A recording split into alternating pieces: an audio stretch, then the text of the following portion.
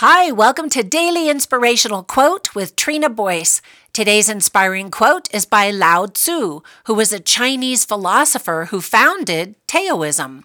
He stated, quote, "Being deeply loved by someone gives you strength, while loving someone deeply gives you courage," end quote.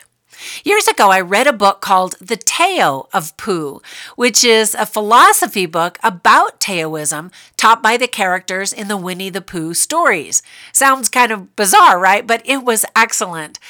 Taoism is both a philosophy and a religion. It emphasizes living in harmony with nature and living with simplicity and selflessness. So how do we love and be loved like Lao Tzu encourages us to do? How about these simple ideas? Tip your server. Return your shopping cart. Pick up a piece of trash. Hold the door for the person behind you. Let someone into your lane.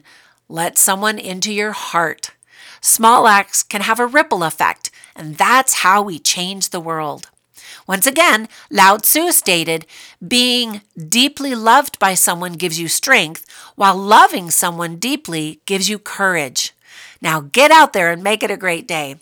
And by the way, check out our Facebook group called Daily Inspirational Quote with Trina, where you can see the posters that go with the quotes every day, as well as meet some really cool people that are chatting about all kinds of stuff.